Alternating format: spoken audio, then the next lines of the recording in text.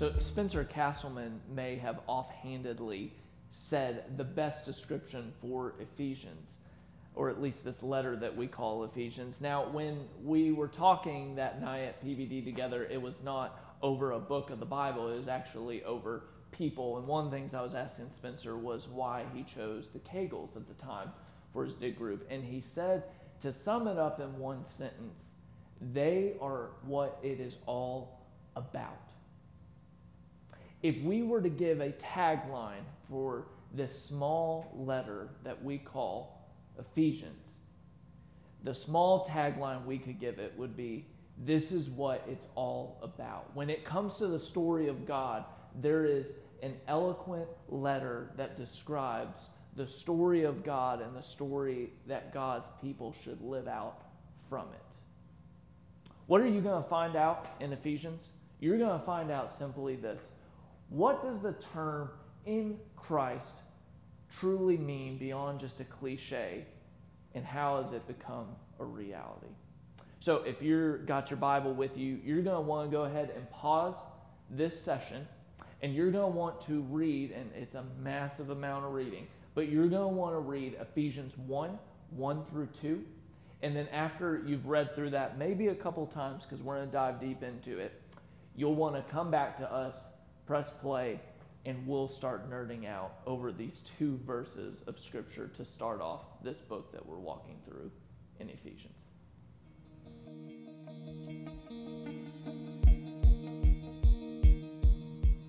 All right, let's go ahead and get started on nerding out. Now, there's only 2 verses, as you probably read, but there's a considerable amount of things to nerd out in just these 2 verses.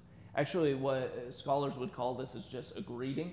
And in this greeting, it really reminds me of what Christmas was like for me and my household growing up. I don't talk about Mama Witcher very often, but here's a Mama Witcher story. So in our household, gifts didn't just show up on the 25th of December.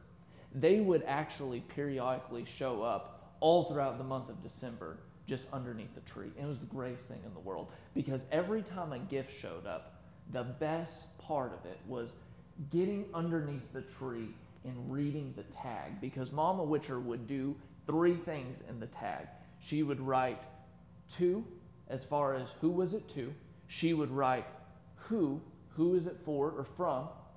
And then the third would be she would give a hint about the gift that was actually in the box, which was just the absolute best. And when we look at the greeting that Paul gives to this, he actually gives those same 3 things. In the 2 verses you read, he states who it's coming from and who it is to and what you can find in this small letter that we call Ephesians. So, and the first address is to on this gift. When talking about it, it's recognized as Paul. Now, let's talk about something that's in the very small fine print. You will probably find in a lot of Bibles that will make notes that say, we find this letter to be a disputed one. And what we mean by disputed and undisputed is there's a couple letters, I think it's 7, that are undisputed letters that are like, okay, we know that this has Paul written all over it. And then there's disputed letters where it's like, this has traces of Paul, but this may have someone else involved in it. And I want to speak to that for a second, because there's some phrases, there's some stylistic choices that do pop out that kind of make you wonder, is this all Paul? Is this someone that's a follower of Paul that's also adding to it? But one of the things I want to reassure you, the church has taken this letter and has said it's so valuable in forming our Christian faith and the witness of the Christian faith, because it's this very well thought out letter. Sometimes when Paul talks, especially in letters that we call the undisputed letters, it's almost like Paul is having a text message conversation where he's kind of just throwing sentences back and forth, and it kind of feels like this jarring experience. One of the things with Ephesians, though, is Ephesians is less like a text message conversation and more like a well-written Google document that many people have worked through, many people who knew the message that Paul was carrying, and now they're moving this towards the people of God. Now, let's move to who this is actually going to. This is going to the church in Ephesus. So we know a couple of things. There's fine print, once again, that actually identifies the 3 earliest records that we have. Sometimes you'll hear the word manuscript thrown around. They don't actually have the word Ephesus in it, which is like, okay, so who is this letter going to? Like, what do we do? Is this a Mission Impossible type feel? We've got a couple things that we do know, though, because Acts 19 does record Paul actually going to Ephesus and his story there. We also would guess that if there's multiple churches there, this may be a letter that's not written to one church in Ephesus, but this may be a letter that is circulating to multiple churches in Ephesus. And maybe one of the best things that's helpful to remember of who this is written to as you read alongside it is it doesn't seem like the people who this is written to know very much about the story of Israel and how their story is colliding and being involved in the story, which is very good news for you and I as well as we read through this. So we know who and we know who it's from. So now we move to calling it out. What's the thing that we need to grasp from this greeting in the letter?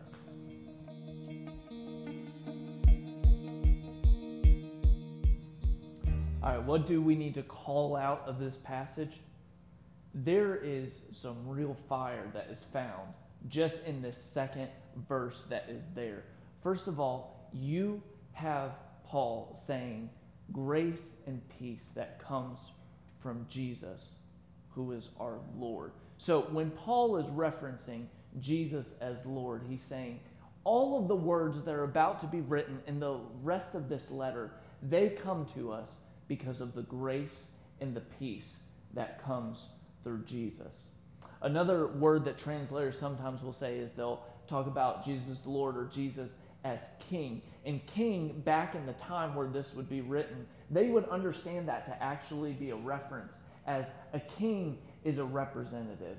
Lord Jesus is actually humanity's representative. And here's the thing about a king.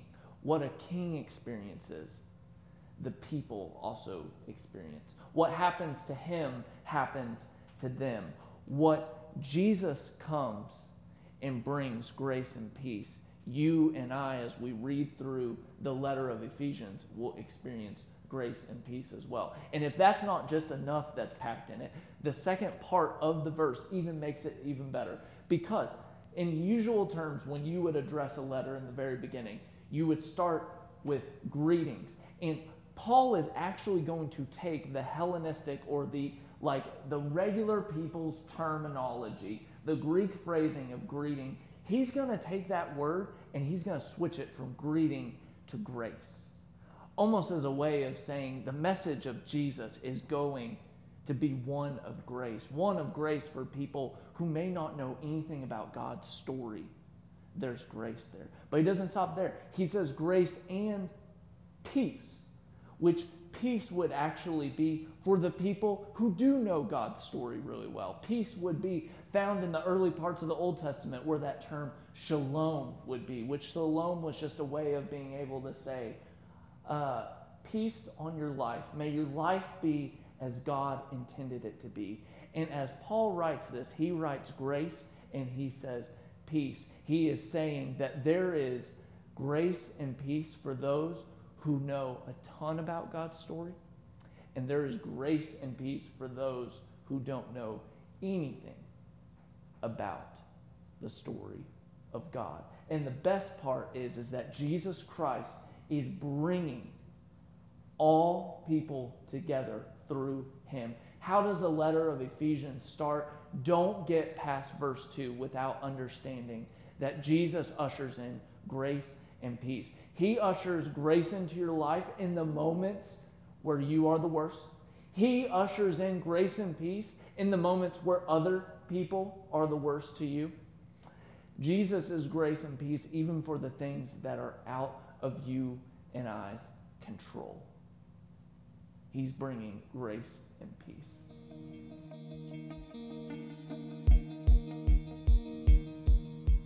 All right, so going out, how do we put a bow on this? To be able to walk away from chapter 1, verse 1 and 2, I've got a simple question for you to sit with. So I'd recommend taking out your phone and setting a 5-minute timer. And once that timer is going, I would take 5 minutes to simply reflect on this question right here. Where do I feel like the grace and peace of God is present? And where do I feel like the grace and peace of God is absent in my life? Where do I feel like I'm fully embracing and experiencing what God desires for me? And what feels missing? Or where do I feel like there's a gap? Take time to be able to pray and pray on those questions today. May your time of prayer bring grace and peace.